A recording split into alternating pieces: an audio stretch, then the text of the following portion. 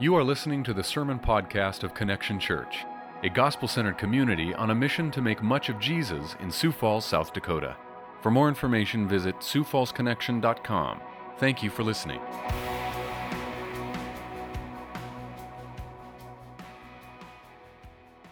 So I'm just excited to be able to be here, and I thought I'd start by introducing you guys to some of my family. So first, I'd like to introduce you to my grandson. This is my grandson, Tyler. Anybody know Tyler? Anyone? Yes. Who's Tyler? Who is he? Detroit. He's a church planter in Detroit, and he calls me Grandpa, not because of my beard, but because we actually planted the church that planted him. And so he treats me like a grandfather. He only calls me when he wants money and encouragement and help dealing with his parent. That's the only time that Tyler ever calls me. But when he's here in a couple weeks, and you see him, because he's coming to preach, I think, in 2 weeks, make sure you tell him that Grandpa Noel said hi, okay? As many people who can say that to him as possible will be hilarious. So do that for me. This is the rest of my family. My wife right in the front in the black shirt. She and I have been married for, I don't know, a while, 28 plus years. And my daughter in the back with the multiple colored hair, she is my oldest. She is, as you can tell, a creative, and she actually owns her own creative, kind of a boutique creative firm that does events, both corporate and individual events and like that. And then the second whitest person in the picture on the far right on the left is her husband, Clay. And then sitting on the couch is my son, Jesse. Jesse was drafted out of high school to the Tigers, and then went to play for Michigan State University, and then COVID messed up his baseball career, so now he is a financial planner. But that tends to happen. My son in the back in the middle next to my daughter is Ethan. Ethan is a barber in Chicago, and so he gets to cut hair of a bunch of professional athletes, and that's a super cool thing. Next to him is Yoshi. Yoshi is one of our adopted kids, not actually adopted, but we have over the years taken college students and other young people that don't have family in our town and brought them into our family and had them become part of our family. And so Yoshi actually lived with us for 11 months for a while, comes to every one of our family gatherings because he doesn't have family locally. And so we've got a couple extra people like that in our house all the time. And then my son in the front, wearing the white shirt and the yellow ring, that is Coley. And Cole just finished his baseball career. And it was because of Cole that I met my friend John. And John was at my son this season's first baseball game, and his son was also playing for the same team as my son. And John walked up to me one day, the second game of the season, and he got right into my face, and he looked at me, and he said, "You look like a mother Viking." That was quite the introduction to this guy. And I said, "Thank you." And he was just a kind of a crass, rough around the edges kind of guy.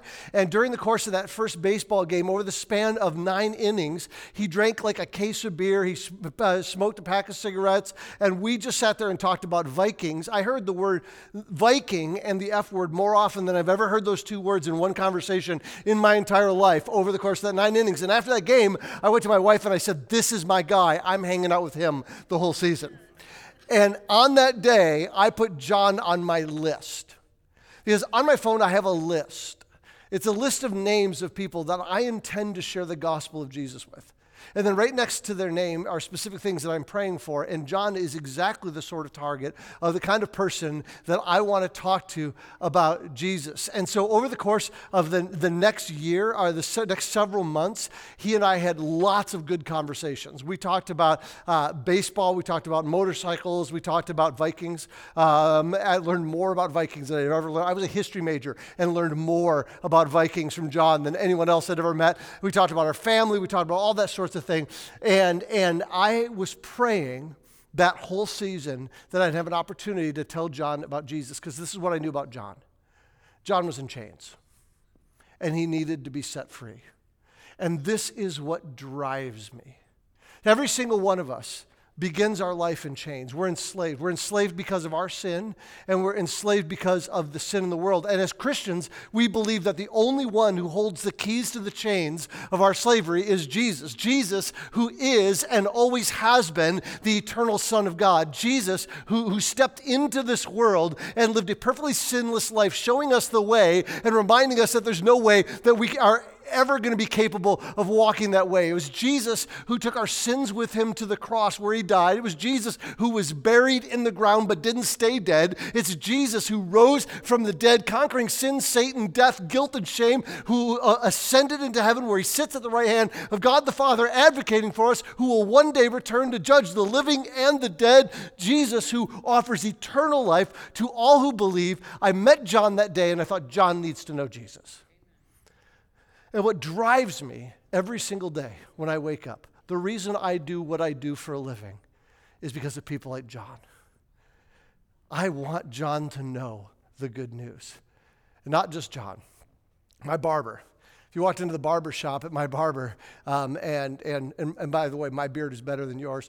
If you went into my barber shop, it is all steel and mahogany and skulls, and Brian is a pagan who has never been to church his entire life, not even for a wedding, not even for a funeral. That guy has got a target on him because anybody who walks up to me and says, who trims your beard? I tell them, go to Brian. And so all these people from my church are going there and now sharing the gospel with him. My books are actually sitting in the lobby of his thing right next to some other colorful literature, but sitting right there because he wants to show people that on the back of the book is a picture of a beard that he trimmed. So he likes to show everybody that, right? I've shared the gospel with Brian more times than I can count. I shared the gospel with my Ethiopian server yesterday in the Minneapolis Sky Club, Delta Sky Club, when he came up to me and we started talking, and he was like practicing his English because he's only been in America for a year, and he said he loved practicing his English, and his name tag said Abraham, so I had an in.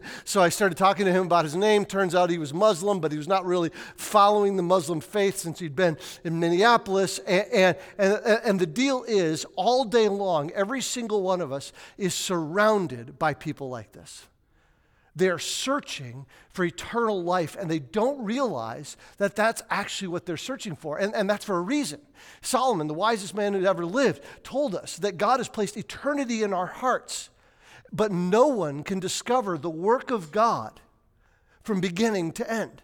So people don't know that that's what they're searching for. They've got this hole the size of eternity inside of them, and it becomes the driving force for everything they do. The reason people have a perfectly manicured lawn is actually their search for eternity. It's the reason our society is so obsessed with sexuality and gender is because they're searching for eternity. It's the reason we game. It's the reason we flip through TikTok videos that are designed to make us think, oh, just one more might fill this void in my life, right? Because we desperately need something. And we have the answer, don't we? As followers of Jesus, we know that Jesus, as he told us in John 14, when he said, I am the way, I am the truth, I am the life. No one comes to the Father except through me. This is what my friend John needs to hear. So I put him on my list. And this idea of sharing the good news with someone is what we call in Christian circles evangelism. And the idea of evangelism may be terrifying for most of us, but I'll tell you a secret. That word doesn't appear in your Bible, so you can just relax about that. But the word evangelist does. It appears in three places. It appears in Ephesians, where we learn that Jesus gives leadership gifts to the church. There's apostles and prophets. There's teachers and pastors, and then there's evangelists. That's the first time it shows up. The second time is what I understood that Jonathan was going to teach on last week. Jonathan, did you?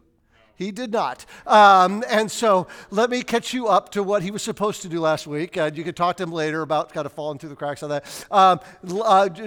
There is one person in the entire New Testament that is given the title of evangelist. Do you know who it is? Anyone? Philip. Somebody said it. Philip. There's a guy named Philip. And so what do we know about Philip? What we know is Philip went to Samaria, which was an area of an ethnically mixed area where everybody hated the ethnically mixed people there because they weren't pure like everybody else, right? And he went there and he proclaimed the gospel of Jesus. And it says many there got saved. And so when we see that, we're like, oh, that's what evangelism is. It's somebody going out on a street corner and standing and preaching. It's like my friend who's an Acts 29 pastor in Brazil. His name is Javan. And Javan sent me a video of him on a ferry. And he got on the ferry and he was like, this is a crowd. They're not going anywhere. Went to the front, started preaching the gospel. And we think that's all. And by the way, when he did that, someone came up and said, I've never heard that before. Can I hear more? And we hear that and we go, oh, there is no way. There is just absolutely no way. I'm not going to be like one of those campus preachers goes and stands in the street corner and freaks everybody out. I'm not going to do it. But that's not all that Philip did. The Holy Spirit sent Philip to a caravan where there was an Ethiopian eunuch, and he was a royal official to the queen, probably of Nubia. And it was this Ethiopian eunuch was in this entourage. He was super wealthy. He was like in charge of the royal treasury. And the Holy Spirit said, go talk to that guy. So he walks up, and then in the chariot, he hears the guy reading, and the guy's reading the Bible. Now get that. The Holy Spirit was already at work in this guy's life. Chipping away, and just needed somebody to go talk to him. So Philip goes up, and he says, what you reading? And the guy tells him, and he takes a beeline from what he was reading and tells him about Jesus. Because he says, you don't understand unless you know Jesus. So stop for a second and think about this. Philip is the only person in the Bible that is given the title of evangelist. So we can look at his life and say, oh, that's a pretty good picture of what an evangelist is. What did he do? The first thing he did is he publicly proclaimed Jesus. And the second thing he did is he privately had a conversation with somebody about Jesus. It's all about telling people about Jesus. Now, here's the thing that I know. Some of you are terrified by this idea. And usually, anytime a pastor talks about evangelism, all they say is, you're terrified, right? This is scary. You don't want to do this. But I know that that's not true. I know that in this room, there are some people who love this. Or maybe you're a people person and you love people and you love Jesus and you've been trying to figure out how to combine those two things and you are just wired for it. And I want to tell you, if you're wired like that, fan that thing into flames. I was in South Bend, Indiana, working on a writing project, and at the table next to me, there was this teenage girl, and she was sharing the gospel with her friend. She told her to come meet her for coffee, and I overheard this whole thing because they're at the table next to me, and she says, I brought you here today because I wanted to talk to you about Jesus. And I was like, no way. So I couldn't write. I was pretending to write, so it didn't look really creepy, but I was just listening to her, and I was praying for her, and I slacked our team back at home and said, pray for this kid. She's sharing the gospel with her friend right now, and I even wrote her a note. I was going to slide it to her, but then I thought, oh, that's probably really creepy, so I didn't do that. But some of you are like her.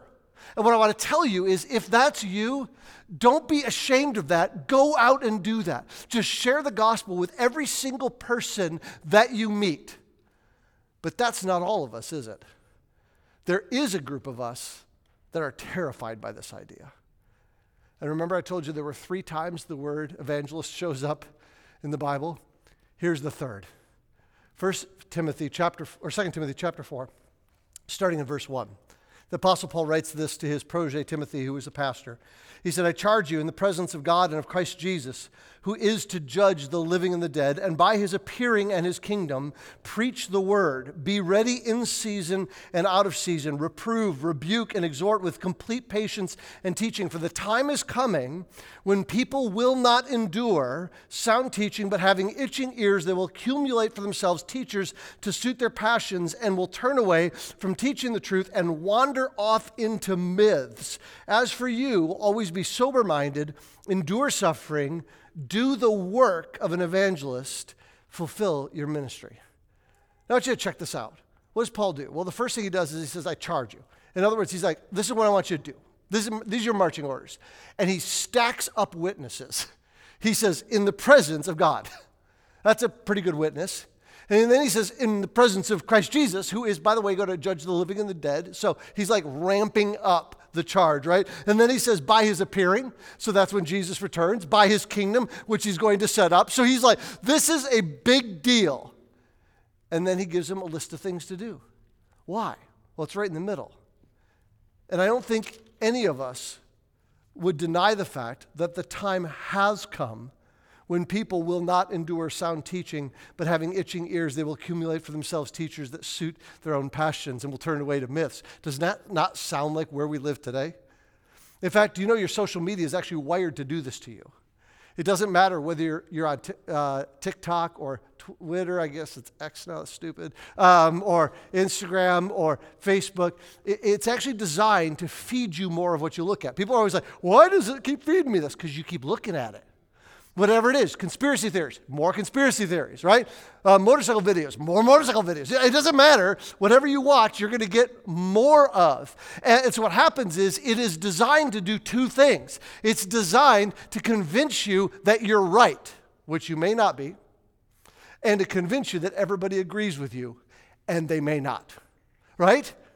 This is a world that we live in where our ears itch, and even our technology tells us what we want to hear. So Paul is trying to get Timothy ready for this, right? And so he says, okay, this is the world you're going to be living, so this is what I want you to do. He says, I want you to preach the word in season and out of season. Correct, rebuke, encourage with great patience, exercise self-control, endure hardship, and then he says, do the work of an evangelist, fulfill your ministry. Now, it's easy to look at this and to know that Timothy was a pastor, right? And then to go, okay, well, really, let's just be honest. This is Jonathan's job, right? He's supposed to preach the word. He's really good at rebuking, sometimes good at encouraging, sometimes good at great patience, right? But it's his job. But here's the thing. Jesus, in his famous Great Commission in Matthew 28, said what? He said, all authority in heaven and on earth has been given to me. So go and make disciples of all nations, baptizing them in the name of the Father, the Son, and the Holy Spirit, and teaching them to obey everything I've commanded you. And lo, I am with you even to the end of the age. And I don't believe that that was a command just given to pastors, but to every disciple of Jesus. We are to be in the disciple-making business, which means that we are all called to evangelism. And most of us are like Timothy.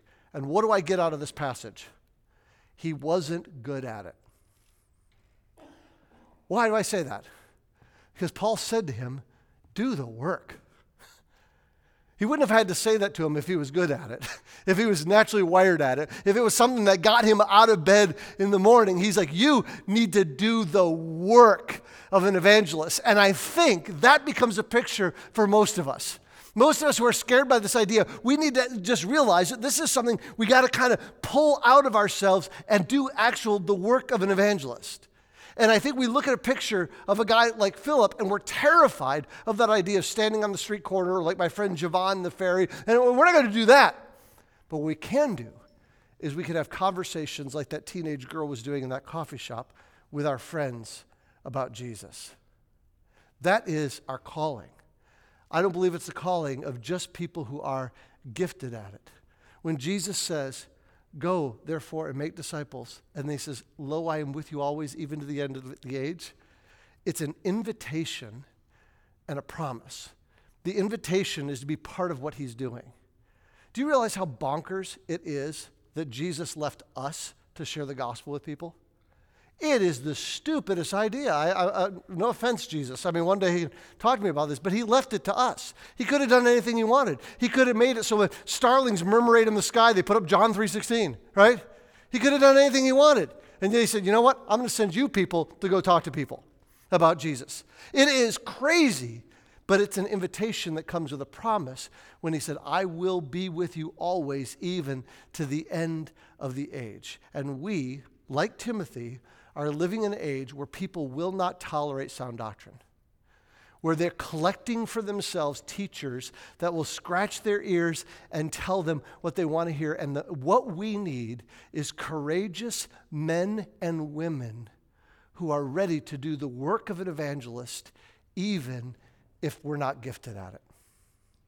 Because when people will not tolerate sound doctrine, when people gravitate toward teachers that affirm their desires and tell them what they want to hear, we must do the work. And here's the deal. They're not going to come into our churches. We're past that time. And it's good. I'm glad we're past that time in our culture. People are not just going to wander in the door on their own. You'll get a few every once in a while. But people, we need to go to them. We need to go to them, to where they are, in our neighborhoods, in our communities, in our sports teams. We are living, you've probably heard this phrase, in a post-Christian age. We're living where people are calling themselves ex-evangelicals or deconstructing. 59 million Americans now identify as what's called a non-vert, and they probably don't use that title. It comes from the book Non-Verts, but a non-vert is someone who used to believe something but doesn't anymore. They were Hindu, but now they're not. They were Christian, but now they're not. They were Jehovah's Witness, but now they're not. 59 million living Americans identify right now of saying, I have no religious belief. Christianity has been tried in our generation, and it's been found lacking. In fact, our core values, our core beliefs as Christian churches are now considered immoral evils in the world today. Isn't that encouraging? But here's the deal. I love this. I love it because we are in our element. You go back and you study church history. In the first century of the church, the Roman Empire was exactly like this. They considered the claims of Christianity to be immoral evils. Right now in China, our beliefs are considered immoral evils, and yet the official government number of Christians in China is 44 million. And they're undercounting because most people are not telling them. The gospel is exploding in China. It exploded in the first century from Jerusalem to Judea to Samaria to the ends of the world. And so we are in that moment again. We get to be salt in this crazy world. We get to be light in this crazy world. We get to be what Augustine called the city on the hill. Cultures like the one that we live in right now that have rejected our core values and consider them to be moral evils, this is where Christianity shines. We get to boldly and courageously hold out the truth of the gospel, not just in church, but in our barber chairs, in our neighborhoods, in our coffee shops, in our taxi cabs. And I know, again, I'm acknowledging it can be a little scary, so I want to give you some help. My friend Jason Shepard, who's a pastor in Houston, he's an Acts 29 pastor in Houston. I love what he says. He says, what we need to do in order to be able to share the gospel with people is learn how to have good conversations that turn into God conversations that turn into gospel conversations. And so it starts with learning how to talk to people. And for some of us introverts, that may be a little harder, right? Extroverts know how to do that. But what do we talk about? The weather. We need to learn how to have good conversations, to ask people things about their life that probe into generating good conversations with people, and then we pray that eventually those conversations would turn to spiritual matters somehow. And sometimes with people that takes a lifetime. Sometimes it takes a week. Sometimes it's one conversation. We pray that it'll get to some spiritual matters, and then from there we pray that we are courageous enough to turn that into a gospel conversation and to tell people how much Jesus loves them, and Jesus died for their sin, rose again, conquering sin, Satan, death, guilt, and shame for them. So what does it look like? Well, first of all, talk to people. Be natural. Don't be weird. Just talk to people about normal stuff that people talk about, right? And then just pray for those opportunities for spiritual things to pop up. It takes intentionality. Because sometimes it's so easy to hide kind of behind the doors of the church or of our home. There's a gravitational pull of familiarity that keeps us from being around people who believe things that are different than we do. That pull is so strong that we need to break away from it. That's why Rachel Gardner, a friend of mine who is a youth worker in northern England, she says, in order to reach people for Christ, we need to get perilously close to them. I love that. We need to get perilously close to those that we're reaching for Jesus. And you know who did that so well? His nickname was Friend of Sinners. He's in your Bible. His name is Jesus. For those of you who didn't know who that was. And the reason he was known as a friend of sinners because that's who he hung out with. I mean, one of my favorite stories is in Mark 10. You may remember Mark 10. This is when he calls Levi the tax collector. And he says, Levi, let's go. And Levi's like, great, where are we going? And Jesus is like, your house. And he's like, great, I hope I vacuumed, right? So they go back to Levi's house, and Levi's throwing this party, and it says it's just filled with tax collectors and sinners. And tax collectors and sinners, in the passage over and over and over, says tax collector over and over and over. Why? Because tax collector was the worst possible sinner anyone could imagine in their culture. So they kept mentioning, why is Jesus hanging out with tax collectors? And there were these religious guys there, saw it, got really weirded out, and this was Jesus' response. In Mark 2, verse 17, he said, those who are well have no need of a physician, but those who are sick, I came not to call the righteous, but sinners. By the way, I love the fact that your church is across the street from a hospital. That's 2 hospitals right next to each other. People don't go to the hospital across the street because they're well. You know, I woke up this morning and I think my fever has broke. It's time to go to the hospital. You know, that headache that has been dogging me, it is gone. Time to go to the hospital, right? You know, wake up. You're right, that's stupid. Wouldn't it be amazing if this church was the place where people are like, I am so messed up, I got to go to Connection. If this was a safe place for people to show up and just let their just everything hang out in their life. And notice what Jesus did here. I think I can't be dogmatic about this, but I think Jesus made this statement that I just read in front of his new friends. He called them unhealthy. He called them sick. Right in front of them. That seems to be what's happening in this text. And here's the deal. They still liked Jesus. There is this sweet spot when you legitimately love people where you can say the hard things to them. And this is what's so critically important. People can sniff out if you are just their friend because you want something from them.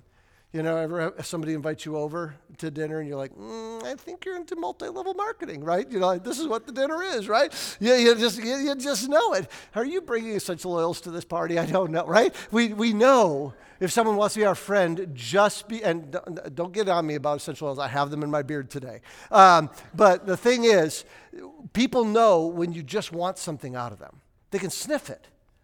We need to be friends with people just because we're friends with people.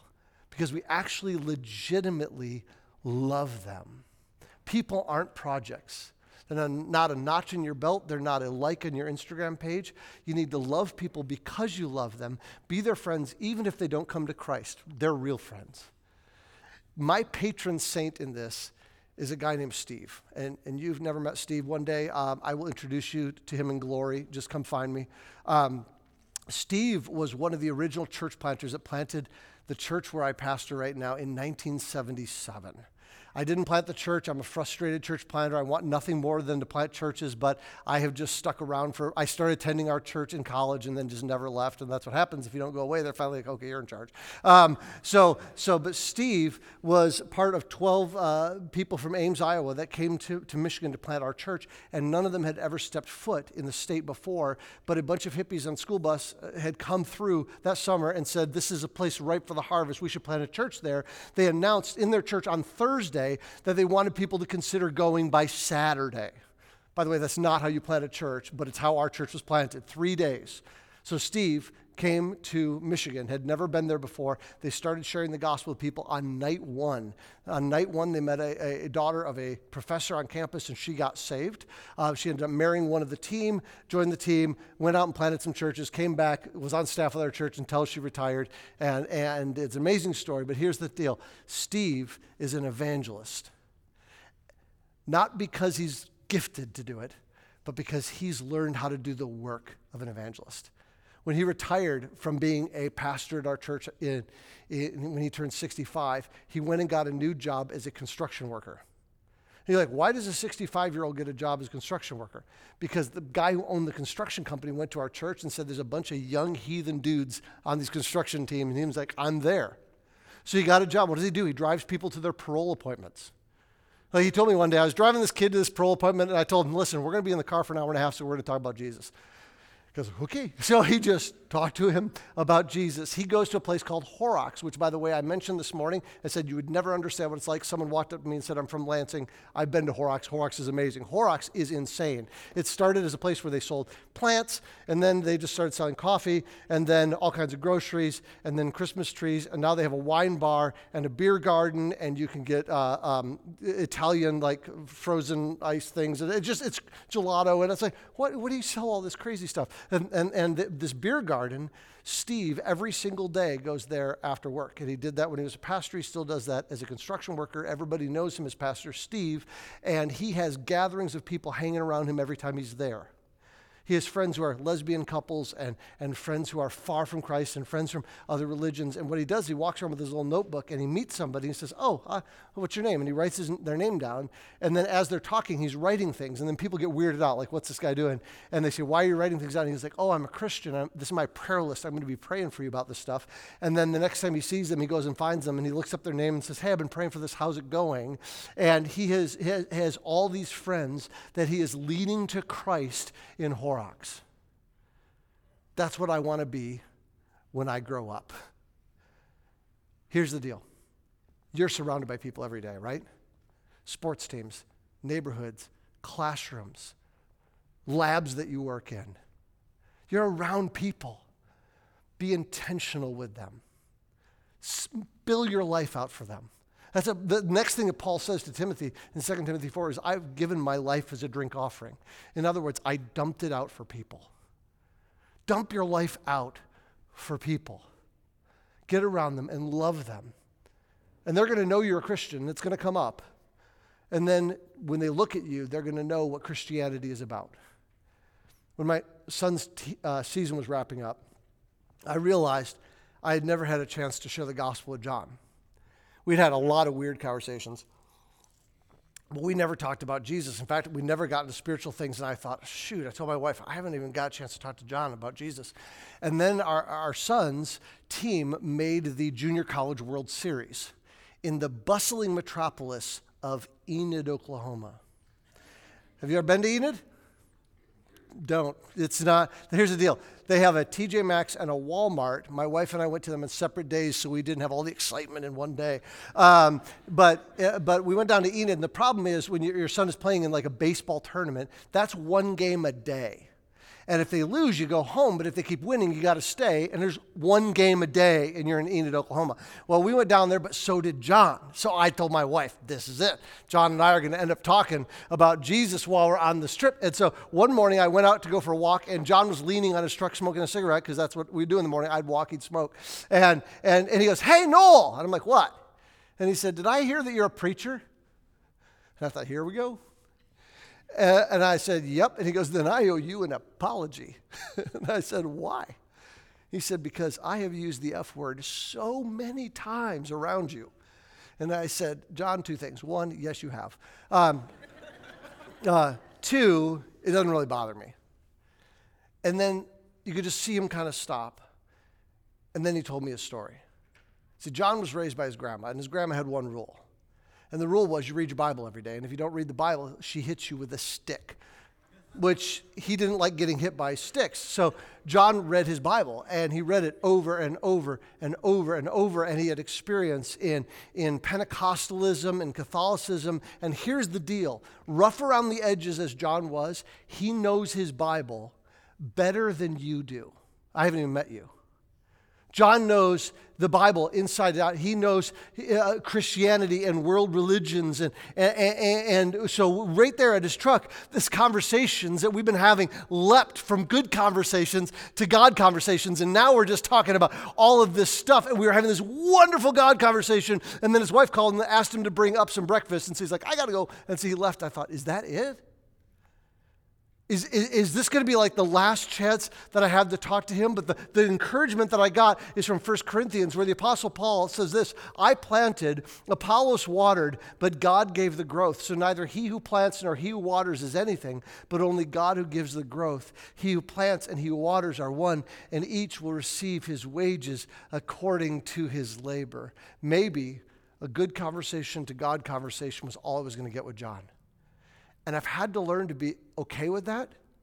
Because here's what happens. There's two dangers. The first danger is for those of us who don't like sharing the gospel and we don't like to talk about sin and righteousness and judgment and all that kind of stuff, we talk to people about God generally, but we never get to the gospel.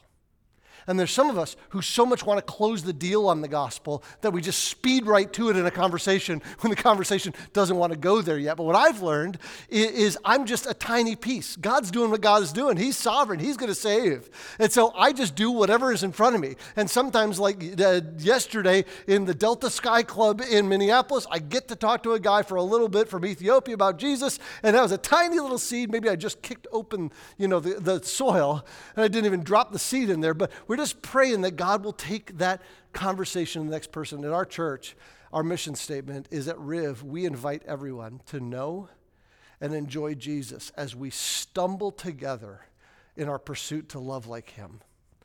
In other words, we're just all in this thing together, and we're stumbling and we're falling over each other and just trying to tell people about the Jesus. I always say that our church is like the island of misfit toys. And we're just doing our best to invite people into the ride with us. And so the day after John and I talked at his truck, we got done with one of our games. We won the next game, so that was good. We're going to stay around a little longer. John calls me over to his truck again. He's like, "No, I got to tell you something." And I'm like, "What?" He was like, "You're never going to believe it. Some Seventh-day Adventist just tried to evangelize me." And I thought two things. First of all, that's what I'm doing, John. And the second, I was like, I just wish more people were like the Seventh-day Adventists were right there, right? And then John, basically, he channeled his inner Ron Swanson with the Seventh-day Adventists. He said, "I know more than you." And when they started talking about what they believed, and if you know anything about Seventh-day Adventists, one of the things that they believe is that we're under the law, which is why they worship God on Saturday, the whole thing. And so they started explaining all this to him, and he's like, no, Christianity is not about the law. You're not under the law. He's explaining how they're not under the law. And I said, "John, do you realize the massive disconnect? You know to say that to the Seventh-day Adventists, but to me, you built this little L law where you were worried about your F-bombs and that somehow I was going to judge you based on that. You're still carrying around the same law that you're accusing them of. Because what you need to know, John, is that you're never going to do this. You're never going to make it. The only person who's ever been sinless is Jesus. He's the only one who perfectly kept the law. He perfectly kept it. He died on the cross. He was buried. He rose again, conquering sin, Satan, death, guilt, and shame so that you could believe in him and not worry about all this law being piled onto you in your life." So we had that conversation, and then our sons lost the next game. And I haven't seen John yet since then. I realized I didn't even really get his contact information. But I'm hoping that one day in glory, I'll be able to see John again. I'm hoping that I'll be able to introduce him to you, and I'm hoping that you'll be able to introduce John to your friend that you haven't even shared the gospel with yet. That's why I'm so excited to be here today. Going from 1 to 2 services, it's a little jarring, and it's a little bittersweet. We've done this multiple times to the point that my wife will be like, "Do they go to our church?" And I'm like, "I think so. They just go to a different service," right? And that's the reality. Things have changed. And you may have a twinge of sadness about this. But what we do in our church, and I think you guys use the same phrase here, is we call these gospel goodbyes. And it's like, you know what? I'm not going to see you as much as I used to, but it's worth it because it opens up seats and parking spots, space in the kids' ministry, in the parking lot, which I heard was the big deal, to tell people about Jesus. So I'm going to give you 2 little homework assignments, and I'm not going to be back to check on you, so it's an honor system. But here's the deal. Here's the first assignment. When you walk out of here today and you walk into the parking lot, I want you to find an open parking spot. I want you to go right up to it. You remember what those are, open parking spots? You used to have them. You have them again. Find one of those, and then pray as you're standing there for a friend of yours, a neighbor of yours, a coworker of yours that you would like to talk to about Jesus. And then every time you show up at church, find the empty parking spot and pray that prayer again. Every time you leave, do it again. So here's the deal. I'm staying at the Hilton Garden Inn just down the street, and I decided to walk here this morning because I'm insane, and it was dark and 40 degrees. But I decided to walk here. I didn't know exactly where the church was. I just knew it was down the road. So I got out on the road right in front of the Ford dealership, and I turned left, and I saw the logo on the building. Your guys' logo is amazing. If you've never considered this, in the center of the logo is the cross of Jesus. And then where do the arrows point? Out.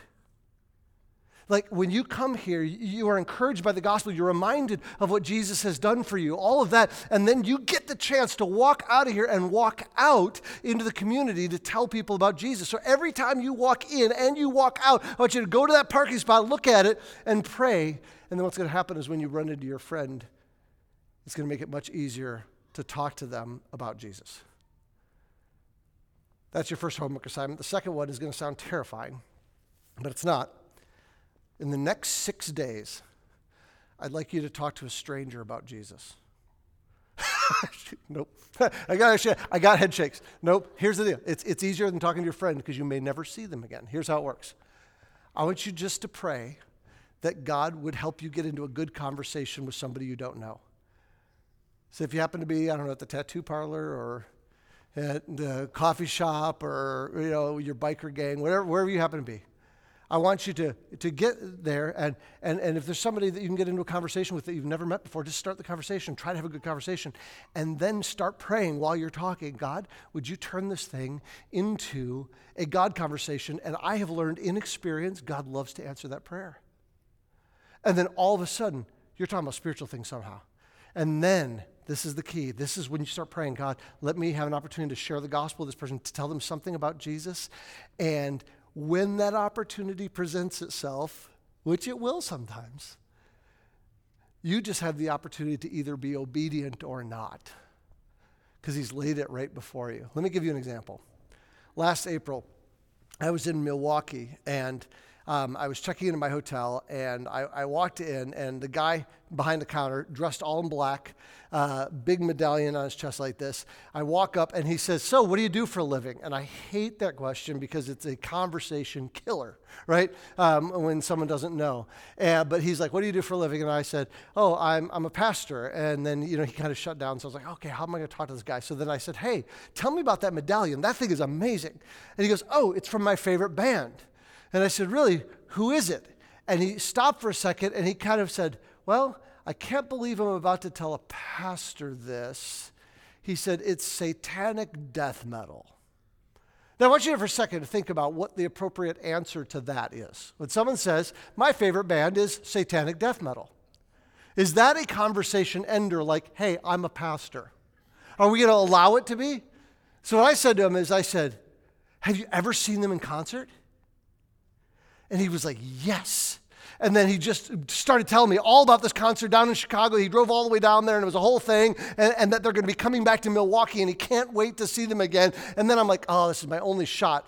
We're talking about satanic death metal. That's a God conversation. Let's see if we can go gospel conversation. I'll probably never see this guy ever again. And so I just went for it. And I said, so do you listen to that music because you like the style of the music, or you like the message? And you could just see in his eyes, he knew exactly what I was doing. And so that conversation was over. And I thought, shoot. So then I went up to my room, and I got my stuff together, and I was leaving. And on the way out, he goes, hey, where are you headed? And I turned around and said, do you like coffee? And he said, yeah. I said, well, have you heard of Vendetta Coffee? It's actually the best coffee shop in Milwaukee, in my opinion, and it got rated the best coffee shop in all of Wisconsin. And I said, I'm on my way there. At night, they have a speakeasy where they do cocktails. I'm on my way to drink some cocktails with my friends. And he said, really, I do like coffee. And he said, what's the name of it? And I wrote down Vendetta Coffee, and I gave it to him. I said, you got to go try this best coffee in Wisconsin. What he doesn't know is my friend Tommy, who's a pastor, owns the coffee shop. And I thought, this is it. I planted the seed. We just got to see what God is going to do from there. What happened is a couple months later, it was really funny. I was on a motorcycle trip for 2,000 miles around. We went up around Lake Michigan, and we happened to be in Milwaukee. We stopped in Milwaukee for the night, and the guy I was traveling with booked us a hotel. And I didn't think anything of it until we pulled our bikes up in front of this hotel. And I was so excited. I was like, this is it. This is this is the guy. Because I was so excited that maybe God had done something in this guy's life. And so I told my friend really excitedly by our bikes, this is the guy. We just got to go in. I got to meet the guy. And so we walked in the door, and there he was. Black clothes, medallion, the whole thing. And I walked up to him, and I said, do you remember me? And he says, no. And I said, we talked about your medallion and the concert in Chicago and the concert in Milwaukee. He's like, nope. I said, I told you about the coffee shop in town. I said, no. And my heart sank. But this is what happens when we tell people about Jesus. Sometimes we get a chance to share the whole gospel with them like I did with John. And sometimes we plant the seed. The guy doesn't even remember us. This is the work of an evangelist. And my prayer is for your church that you would be an army of people that will march out of the doors of this church in the name of Jesus, not because you're great, not because Jonathan's great, not because the church is great, but because Jesus is great. That Jesus is the one who saves. And we hold that. And think about how stupid it is that Jesus gave us the message, but we get to do it. So let's go tell our friends about Jesus.